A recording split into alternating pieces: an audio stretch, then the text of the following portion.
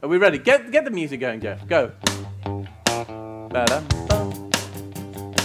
This is FinTech Unplugged with Suresh Vajani and me, Robert Courtnidge. Yeah, and that guitar playing, by the way, was by the lovely Jeff himself. We didn't want to have any performing rights issues with the music, so Jeff just played it himself. Oh, and here is the man that is the centre of today. The victim. So, Suresh, who are we speaking to today? Well, do you remember we said that we should get Julian on board? Julian who? Julian from Starling. Oh, right, yeah. And the first thing Julian said was that I don't think that's a good idea. He did. And why was that? I think it might have been something to do with him being the pantomime dame. No, I think it was the fact FinTech Unplugged is unscripted, unplanned, and usually the title. Anything can happen. And often does. Let's kick off. We are here live at the EPA's wonderful event, Pay 360. If everyone's enjoying Pay 360 today, can we have a cheer from the audience? Yeah. So we got all 6 of people cheering in the audience there, Suresh. So we are live, and in between us, we have today's victim. So we actually have a challenger bank, one that's actually very prevalent right now. Every time you go around London Underground, on the buses, everywhere, everyone's talking about Starling Bank. So Julian, could you intro us about yourself and tell us a little bit about what Starling Bank is? Hi there. Yeah, so my name is Julian Sawyer. I am one of the co-founders of Starling Bank, employee number 7, and I've been at the bank for 007. Yep. So I've been at the bank for 4 years. So we started from a blank sheet of paper, trying to work out what the hell we were trying to build and our vision. And I think if you followed us over the last few years, you will have seen that we've moved from just being a consumer current account to being an SME current account, and now offering banking services to other banks and FIs and e-money institutions. So we've evolved our strategy over the last 4 years. And your background, Julian? What were you? Do you used to work at the post office behind the counters, like doling out the social security benefits? Or what did you do before? So this is actually my first proper job, because prior to this, I was a management consultant for 20 years. Ooh, so no. We love them. Thank you. So yeah, I spent the last 20 years doing PowerPoint, and now realising that there's a proper job to be done. Yeah, I don't know. That's kind of happened to me. Are you any good at PowerPoint? I don't think you were. No, I was never any good at PowerPoint. After this morning. Did you see? Yeah, that was really weird. 20 seconds, bang, bang, bang. And it doesn't work for me. From 007 to how many staff do you have now? We have about 380. And when I say about, because every Monday there's another 10, 15, 20 people joining us. So it's fast growing at the moment. And has Starling got to the point where people are throwing their CVs at you? Is it kind of the place to go? Are they leaving the likes of Barclays and running to the challenger banks? I think there's kind of 2 groups of people, and I often talk about fintech, and that's a collection of fin and tech. So most of our software engineers, I think all of our product managers are not from the banks. Clearly everybody in risk, compliance, finance, etc. So we've got the right mix of the fin, so we do get the people out of the big banks. And we also get a lot of people that have come from a lot of other product type businesses rather than financial services businesses. And am I right from memory, you don't have any project managers? Yeah, you're very good. You did that research well, sir. That's the first. So we have 2 project managers, and they are really focused on working with the payment schemes, working with some of our providers and external rather than internal. So we don't do Gantt charts in the building. We don't have MS Project. So it's very much less planning and more doing, because we feel that you can spend all your time thinking and planning and actually be far better just to get on and do it.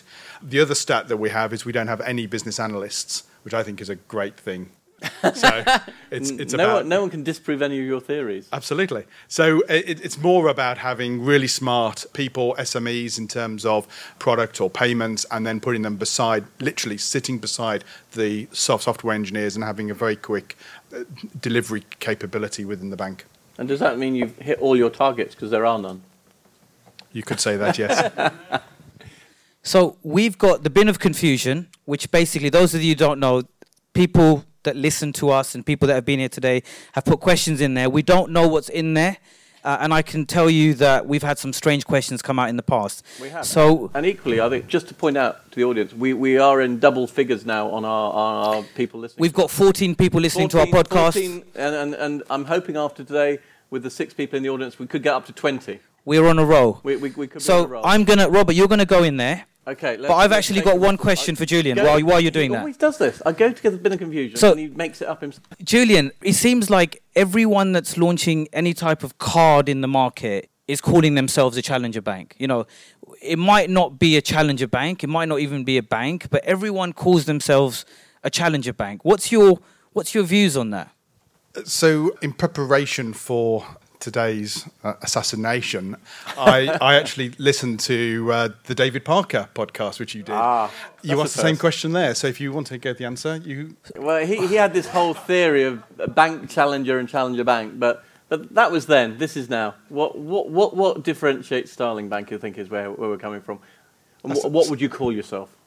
So we were very.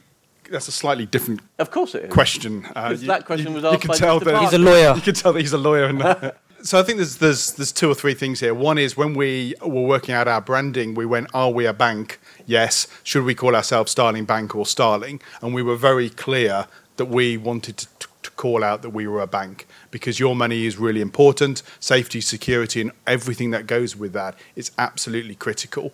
And while it could be trendy not to have the word bank on there, actually, are you going to move your salary? Are you going to bank with us and move your relationship to us if we're not, if you don't believe it to be a bank? So that was a very fundamental thing.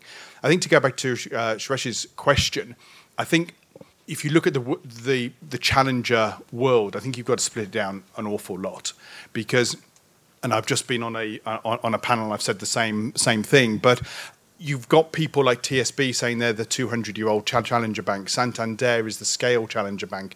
This morning we heard that NatWest is the biggest fintech in the UK. So there's a lot of clouding in terms of what does this really mean. What I think we're getting is some challenger banks that are actually challenging.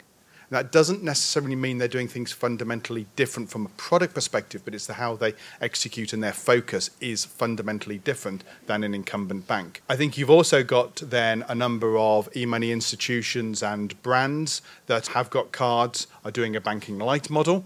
And I think those are very different. They have a different cost structure typically, but they have a different protection. And the challenge, if I want to use that word, is do consumers actually understand the difference? No. Okay. Pretty much. Thank you. They don't really understand Case closed. what an open bank is anyway. Jeff, where are you? Jeff, we need to go onto the street now. If you could just go out and ask, the man on the street knows what a challenger bank is. The man on the street. It could be a woman. Yep, sure thing, Robert. Well, we are at Liverpool Street Station, and over my shoulder I can see there is an information point. So let's go and ask for some information. Hello, can you tell me, do you happen to know what a challenger bank is? A challenger bank. Yeah, have you ever heard of the phrase challenger bank? Try the main information desk. Okay. The main one there. Right. Hello. Hello. Do you know what a challenger bank is? No. Would you know? Do you know what a challenger bank is? Challenger Bank? Yes. No. Okay. Have you heard of something like a? I'm sorry. I'm just trying to get to Bond Street. Platform 5, yeah? Okay. You don't happen to know what a challenger bank is, sir, do you? A challenger bank. A challenger bank. Do you know? Yes. I'm still a bit of a survey. What do you think a challenger bank is? It'll be one of the new banks that's not traditional. It's not one of the old established banks. And what do like you, Metro Bank. Exactly, Metro Bank. Okay. Yeah. Would you use a challenger bank or if they offer attractive interest rates, especially which you're saving, and their mortgage rates are competitive. Yeah. You wouldn't go to one just because the current banks are really terrible and useless. Not necessarily. No, because I think because of the government support with regards to protection of people's money. Okay. I think that they're just as good as the big banks, if anything. To be honest. Oh, perfect. Okay, many thanks. Appreciate it. That was good. Metro Bank, yeah. Yeah, I like Halifax. My sister, I'm Santander. The customer service. My is very sister's good, Halifax. She's very good with Halifax. Oh, okay, all right. They haven't pissed you off at all with messing up your account or being old-fashioned paper-based everything. I used to be with forms? the Bullied. Oh, okay, all right. So you're old school. I am. Yeah. My Okay. husband works at a bank, so... Oh, does he? What does he do? He's a banking consultant for Halifax. Yeah. My sister loves the Halifax. I love They're Halifax fantastic myself. The bank, customer yeah. service is amazing. Right, I think you've got people waiting to see that. Sorry, thank you. Kensington. Circle line number 1. Erin. Erin, have you ever heard of the phrase Challenger Bank? Yes, I have. And could you name a Challenger Bank? Metro Bank. Okay. So, do you currently bank with a high street bank, or are you, do you bank with one of the smaller challengers? I bank with the High Street Bank. Okay, right. So, what do you like about your high street bank? It's low effort. To be honest, I just haven't changed bank account for like years, and I know you're meant to, but I'm lazy, so that's it. That's all I've got. Yeah. So you have you seen any of these like apps that sort of people like Starling Bank or Monzo use, where they instantly tell you, when you've spent some money, so you can see how much you spent, analysis of how you spend your money? Yeah, I've seen them. Again, very lazy. Very lazy. So do you mind telling me who you do currently bank with? Nationwide. And is there anything particularly that you like about Nationwide? They're not as evil as some of the other big players. Not as evil. Yeah. You hope. Yeah, you hope. You hope. Yeah. The man on the street. It could be a woman. Thanks, Jeff. Just so we asked people on the street, what do they think open banking was? And they said, that, I already use it. I use the ATM machine. It's open 24 hours a day. So, it's very random. Consumer education is not finished in this space. But I'm going to dive into the Binnacle Review. Now, questions here can be random. Do you see evidence of where the regulatory environment is hindering the future growth of the fintech industry? No. Okay, good question. Next question. Do starlings eat blueberries, or did your logo come from some other means? I made that one up. Suresh, you get one. What fintech trend emerged this year that wasn't on your radar in the previous years? I think one of the big surprises that we've had in the last 12 months is cash. And we talk a lot about we're a digital bank, and when we started, we went, people are not going to want to pay cash, and they're not going to have cash, because they're all digital banking people, and we found that they need cash, and they wanted to pay in cash. And it was interesting, actually, because we have customers who pay in £10. So they will queue up and pay in 10, 20, 30 pounds. Okay, because people are budgeting, and it's very easy for us to forget about the consumers in the street and what they're doing and how they are managing their money. Typically in their heads is, how much have I got to spend, and if they get an extra money from someone, what are they going to do? So one of the things that we've done is we've done a partnership with the post office where it enables people to pay money in. We did not have that in our plan at all. And I think, we can have this race to digital, to cards and contactless and everything else, but at the end of the day, we've got to listen to what consumers want. And if they want cash, then we as a challenger bank have to provide access to that. Actually, I've just picked up 3 questions that are all about one topic. So I'm gonna say to you, could you, in a nutshell, what's the best case scenario of Brexit and the worst case scenario of Brexit? Thanks for that. What's the best case scenario? A best case is a orderly exit in terms of giving stability to consumers, to companies, and also to the world of banking. We've passported to Ireland. We run SEPA out of Dublin. We've had to put plans in place. That is, you can argue wasting a lot of time and money and resources that we could have spent doing anything else. Worst case is just the pain we're feeling at the moment of just not knowing.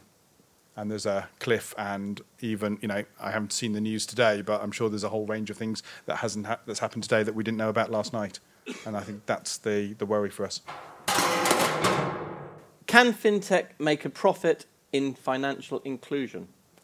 So that kind of goes back to your paying 10 quid in the post office. So you're clearly open for financial inclusion. We heard just before lunch that the EPA's launched a whole new track on financial inclusion and trying to get that whole moving forward. Is it just a CSR thing, or can banks still make money from that end of the pyramid? If you look at how banks make money, there was a number of different levers, whether that's interest on the deposits, interchange, or lending.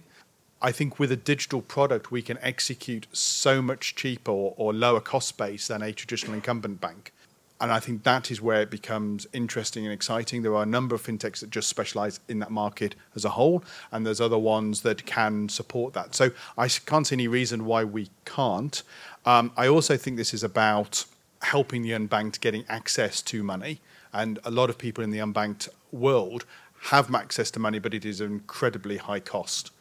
And if we as an industry can, with digital channels, be able to execute that for consumers, then I think that's a really good thing for the industry as a whole. And sort of building on that's what you're doing on your own. But I know we've had chats about what you're doing on other things as well. And you're looking at also working with third parties that might have their own financial inclusion products. So do you want to talk a little bit about that and how that can work? Yeah, sure. So, we're very focused on doing a current account. What we recognize is that consumers actually want to have other products and features. So we have a marketplace. A marketplace has got a set of APIs that third parties can integrate to, whether that is loyalty, whether that's lending products, whether that's savings products, etc. And I think that creates an environment where you can have access to different set of products, a richer set of capabilities, but also what is a true market. So traditionally, what the incumbents did is they did a JV between the bank and the insurance company, and then they would then offer you a single travel insurance product. What we believe in is like a market in your local town or village where there are multiple people selling the same products, and you choose whether you want bananas from one store to another store because of price or quality or whatever. So we want to have multiple people offering travel insurance, offering savings, offering lending products as well that are specialized to different markets and segments. And I think that openness is really, really important, because most consumers now are very comfortable about picking their own products, and we see this in things like travel. I'm old enough, and certainly the guys here are old enough to remember. Robert is. Travel agents. In the old days, you used to go to a shop, a travel agent, you used to go there and book your holiday. Now we go on to Expedia or we go to EasyJet and we buy our components that we want to make the holiday that we want. And I think financial services is the same. And I think if you look at this and say, how do banks measure themselves? And if you look at a number of banks in their annual reports, they say our customers have an average of 2.4 products. Well, that's a great statistic for the bank, but not for the customer. I don't care whether my bank is giving me 2 products or 3 products or 4 products. I want the best products. And I don't mind if they come from one bank or they come from 5 different banks. And that's the key thing. And it goes back to, are we actually measuring, and are banks measuring the right KPIs for today's world? Because actually the world is changing, and it's not about how many cross-selling I can do. Now, Julian, this next question, you can answer it. Come out of the bin. I know. It's there. You sure? He Yeah. it out earlier. It's It's one he wrote earlier. We don't. With his left hand. We've stopped doing match fixing. So it's a question you can answer as a consultant with your consultancy old hat on. Okay. So that's maybe a pre-warning, but we are seeing a lot of high valuations in the fintech space. What are your thoughts on how some of these valuations are acceptable? And secondly are there any buzzwords or keywords that people should use to get higher valuations? Can I take the Fifth Amendment on this one and just move on? With any valuation, this is not my area of expertise at all, but the key thing is you've got to go back to what is the business. And if the business is strong, robust, and is profitable, or you can see a line to how you are going to get profitable, I think that is the absolute key. And while we've seen in the .com years and on some of the fintechs, some of the unicorns, that it's very difficult to understand how someone is going to make money and how they're going to succeed. So I do think you've got to get back to basics and not just race to the unicorn status, but actually go, how are you going to make money? Is that a sustainable business? What is the true definition of fintech? Everybody seems to be a fintech. Okay, so a lot of people talk about fintechs versus banks, and I really object to that, because Starling's a fintech, but we're also a bank. And actually what I think you've got is fintech is a mindset rather than a regulatory status. And once you get your head around that is about focus, it's about execution, it's about technology, it's about thinking about different things differently. And there is no reason why a incumbent cannot be a fintech if they change their culture, their execution, etc. So I think if we can do one thing today and just realize that it's not fintechs versus banks, fintech is a way of execution, I think is absolutely the key thing here. No, any comments from the audience on that? Are there, just on a raise of hands, how many people here think banks should be allowed to be called fintechs, like NatWest said this morning? Who says yes, they should, and who says no, it can only be techie companies? So who says yes, banks can be fintechs? That's a split audience, 50-50. So it's obviously still out there in the cloud. With open banking, what protection does the consumer have if the merchant goes bust? So this question was from David Parker, because every conference he asks the same question. And the answer is none. Correct. Thank you, Suresh. No, I've got a question though. In terms of, Starling has been this amazing success story. Has there been anything on that journey that potentially could have derailed it? Was there decisions that could have gone another way? Was there any T-junctions in which you could have ended up way down a different rabbit hole? Just in terms of, what were the right decisions you made? Were there any difficult situations where it could have gone another way? Probably a couple of thousand. Per week. I mean, I think it's easy to sit here and go, wow, it's been a great success, it's a good brand, etc., etc. When I joined, we had no funding. Okay, we were filling in application forms for our banking license. When you hand in the application, you have to hand some money over. So you can't hand one in before the other. Who's going to invest in 8 or 9 of us with no products, etc.? So that was on a daily basis was, are we doing the right thing? Are we going to get funding? Who's going to fund us, etc.? And that takes a huge, huge amount of time and effort. Clearly, you then got the application. These things are complicated. There are, I think it was 1,400 pages that had to be collated for the application. The clock doesn't start ticking until it has been verified that those papers are all correct, which means that from an investor point of view, they don't know when the money is needed, etc. You've then got people and hiring. Are you hiring the right people? What does the tech look like? How does that work? You've got whether the product's going to work. Do customers actually want it? So our first 5,000-10,000 customers were probably some of you, some of our competitors, and a whole bunch of fraudsters trying to test out the systems. So it's only when you get to a certain stage do you actually get real customers. And then are they behaving in the right way? Is their behavior what we thought they were going to be, the average number of card transactions, the average number of direct debits and faster payments, etc.? So there's a whole range of almost every day, but decisions that are made which plots the course. Some of them you tack and you go off and you bring yourself back on. And other ones you realise quickly that are not the right answer and you move on. We shouldn't underestimate the effort and the amount of work that goes into getting a product live. And there'll be many people here who have done some similar things, but it is not an insignificant thing. And Julian, if you could choose any payments company or any bank in the world that you could work for or you would want to work for other than Starling, who would you choose? Well, it'd have to be Tribe and More one, wouldn't it? We Great. love that one. Have we got Bribery Act here? We got the bribery out there. But Julian, on your personal journey here, your role has changed a few times since the founding of an employee 007. How have you found it's changed? Because obviously a 7-man organisation is a very different to a 380. And how about the whole corporate governance and that whole structure? These things change a lot. Yeah, it does. I made the mistake because I reached out to Anne Bowden, our CEO, who I didn't know. I went via a contact of mine and said, I'd like to try and help you do some payments consultancy. And she said, yeah, come on in. She's very good at that. But we can't pay you. Now, normally when you have a consulting, it's usually at the end of the project they say they're not going to pay you, not at the beginning. So I turned up for a couple of weeks and thought, this is kind of interesting. And the journey then went from, I'll do a bit of payments, do some stuff in faster payments, some of the stuff with MasterCard, to, well, what's our credit risk and how are we going to do that and how are we going to do onboarding and how are we going to service our customers, etc. So that evolved over a 6-month period in 2015 as we were heading towards the application, as we were heading towards funding, etc., into being COO. So I was Chief Operating Officer for 3 years.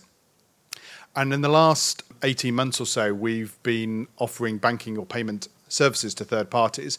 And as a payments person, it became very evident that that's really where I should spend my time, while other people and some of my colleagues can run the contact center and fraud and HR and stuff like that.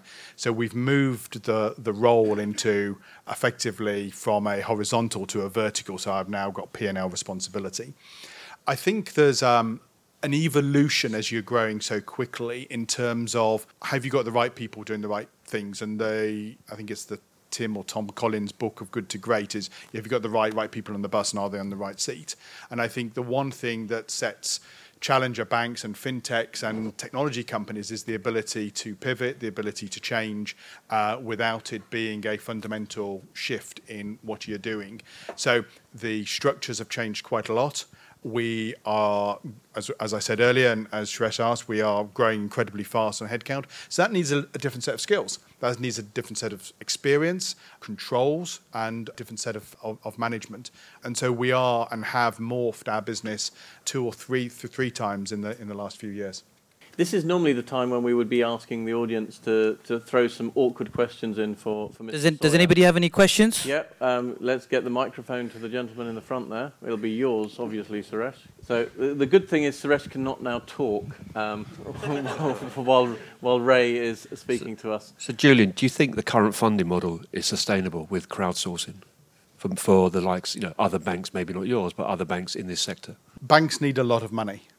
Okay, so we've raised 150 odd million pounds to date. We've also been awarded the RBS Remedies money. So I think we're at sort of 350 million. You don't get 350 million out of Crowdcube or some of those things. I think in the early days it's great, particularly if you're more of a fintech rather than a bank, but the amount of capital that you need to put in there and the assurance that you've got that capital is fundamental. And there is an awful lot of risks. In any startup, in any industry, there is a lot of risk. There's a high probability of failure. And if you're going down a crowdsourcing, crowdfunding route, then are you being really clear to your investors about the inherent risks and they don't get carried away with the brochures and everything else that goes with that? Thank you. Good question. Anyone else have a question? We have a question just behind there. Hi. So you mentioned earlier that being a fintech is a mindset, not a thing, basically. My question is, Starling's growing really quickly, as you said. How are you going to stay in the fintech mindset? How are you still going to be quick? Because no big bank said, this week we're going to make it really difficult to do anything and be really slow to get to market with anything. No one wants to be slow, but how are you going to stay innovative and fast moving? Yeah, it's a really good question. And it's something I think, first of all, you have to work on. There's a good book written by the head of people at Google who talks about culture and change. And every 6 months, people come into Google and say, this is a fantastic place to work. And the people who've been there 6 months older than that go, it's changed such a lot. So we have to evolve. Just moving on slightly to your question, I want to, a friend of mine is quite senior in one of the big 4 banks. And he said to me, Julian, when you can sell your shares, sell. And I'll quote him directly. He said, we had a steering committee and we've decided to go digital. Okay, let's just understand that as a direct quote. Let's understand. I haven't been in a steering committee for 4 years. We don't do steering committees. We get on and do things. And we don't decide to do digital. And so therefore it's part of the DNA of the organization. And therefore I think that has got far more capability to grow than it is you've got to a certain stage and now you've got to put in a very traditional structure in place. So you've got to grow the organization from the risks, the controls, the compliance, etc. You've got to put layers in to support a growing team when you're into several hundred. But you've got to also have that rapid execution, decision-making etc., which I think is really, really important. And we probably think that Google is very agile. We think Amazon is very agile, but they've got hundreds of thousands of of staff. And it is because they have a different mindset. And as long as we keep that core and we recruit people who understand that, then I think that's where we will have the advantage as we grow. Obviously, Starling's culture is very important to you. If you were to hypothetically ever be acquired by one of the big banks, do you think that your culture could supersede theirs and take it over, a bit like Pixar did with Disney? Do you think that Starling's culture could take over, say, HSBC or whoever? So was the question when we take HSBC over or they take us over? Exactly. Okay. It's a very good question. I think I would say two things. I think we are very clear, and I know our CEO is very clear that she does not want to work for one of the big banks. She's spent her career doing that and has created Starling to do something very different. So I don't think that is a valid scenario for us, but I think when you have ever seen an innovative company being acquired by somebody else, it has never gone well. Okay? And even if you look at the acquisitions that Facebook has done, some of the acquisitions that Google has done, it is not a success. And you could say that they are almost very similar in terms of their culture. And your question is an organisation which is fundamentally different. I just can't see it. I can't see it working. Oh my God, they're running across. I think 5 out of the 6 people in the audience have now put their hands up. Yeah, hi. A quick question about the £100 million that came to you. How will you spend the money then? So for those of you who are not aware, the RBS Remedies had a pool of money, and there's 4 pools, of which the first pool A was awarded a couple of weeks ago, of which Metro got 120 million and we got 100 million. In the public domain on the BCR website is the public commitments that we have made, as well as what Metro and Clearbank have made. So we are going to spend the money on a whole range of different things. We've made commitments for a whole range of products that we're going to add into the SME space. We're going to look at different channels. We're growing in terms of our customer service and about being able to support regions in terms of Wales, Ireland and Scotland, as well as the North East and North West. Those are commitments that are legally binding. We have an independent audit review of that, and the money can be pulled back. This is not just a gift. I know you didn't call it a gift, but it is not a gift. We have a program over the next 4 years with very firm and tight commitments and obligations that we will honour. What that will do will enable us to grow deeper into the SME space. It'll enable us to provide different set of products and really to try and compete and grow our market share, but compete against the incumbents, which, as we know, in the SME space has dominated the sector. Oh, and there's one in the front as well. Okay. Are there any other industries with established large customer bases, airlines, your utilities or others, that you see could be potential competitive threats over the midterm? So I think overall in the world of banking, we will see other players coming in and doing part of the value chain. And that may be more of the customer end. It could be, if you look at what Klarna is doing in the retail space, they're changing part of that. If you look at some of our clients in banking services, we're doing the payments for them so they can concentrate on other things. So I can see there is a place where the value chain gets disrupted, and that may be a brand.